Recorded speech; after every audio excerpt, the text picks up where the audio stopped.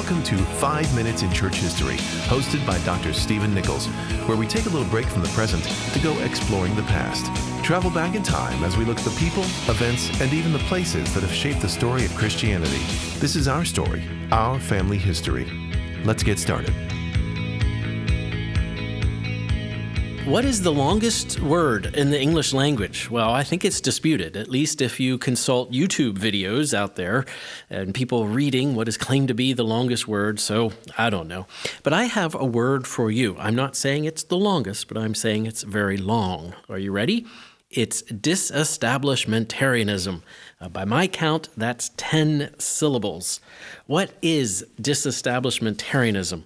Well, first we need to know what is establishmentarianism.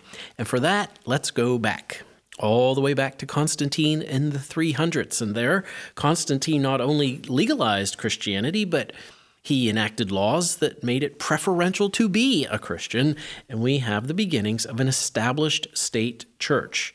This rolls on through the Middle Ages. By the time we get to Christmas Day, 800, we see a zenith of this establishmentarianism. Pope Leo III is crowning Charlemagne Holy Roman Emperor. And so through the Middle Ages, we have an established church. This was also true of the Reformers. We sometimes use the designation magisterial reformers. That's not to say that the Reformers were grand or authoritative magisterial. It's a reference to the magistrate. And so whether it was Calvin and the Calvinists or Luther and the Lutherans or the Anglicans or the Presbyterians, there was a view of an interdependence of church and state. The group that was opposed to that were the Anabaptists during the Reformation period. But it's really in the modern age that we begin to see disestablishmentarianism. A key piece of this is William Penn, the Quaker. In 1681, King Charles II deeded land to William Penn, and the next year he settled his province, later colony, later state, of Penn's Woods.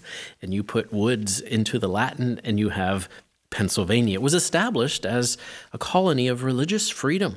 But for the most part, the colonies had established a tax-supported church.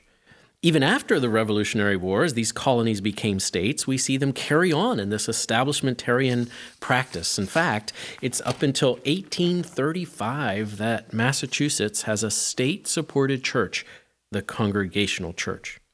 Well, back in 1786, there was a key piece of legislation. It was entitled the Virginia Statute of Religious Freedom. It was written by Thomas Jefferson, and it promoted this idea of religious freedom. Then we go into the Constitution of the United States, which was written in 1787. It was enacted in 1789, and in 1791, the first 10 amendments were ratified, and famously, the First Amendment says, Congress shall make no law respecting an establishment of religion, or prohibiting the free exercise thereof, or abridging the freedom of speech, or of the press, or of the right of the people peaceably to assemble, and to petition the government for a redress of grievances.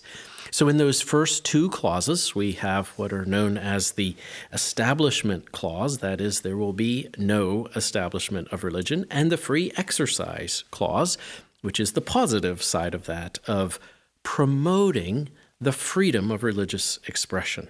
We sometimes hear the expression of a separation of church and state. That's actually not in the Constitution. Came in a letter in 1802, a letter from Thomas Jefferson, who was president at the time, to the Danbury Baptist Association. And he interpreted the First Amendment as, thus building the wall of separation between church and state. In many ways, it has been interpreted since then, but it is not language that is in the Constitution. But what we do have is a disestablishmentarianism as the First Amendment of the Bill of Rights. Well, there you have it, a long history for a long word. And there are many opinions about this word of many syllables, disestablishmentarianism. I'm Steve Nichols, and thank you for your free exercise of listening to 5 Minutes in Church History. For more information or to listen to past episodes, please visit 5minutesinchurchhistory.com.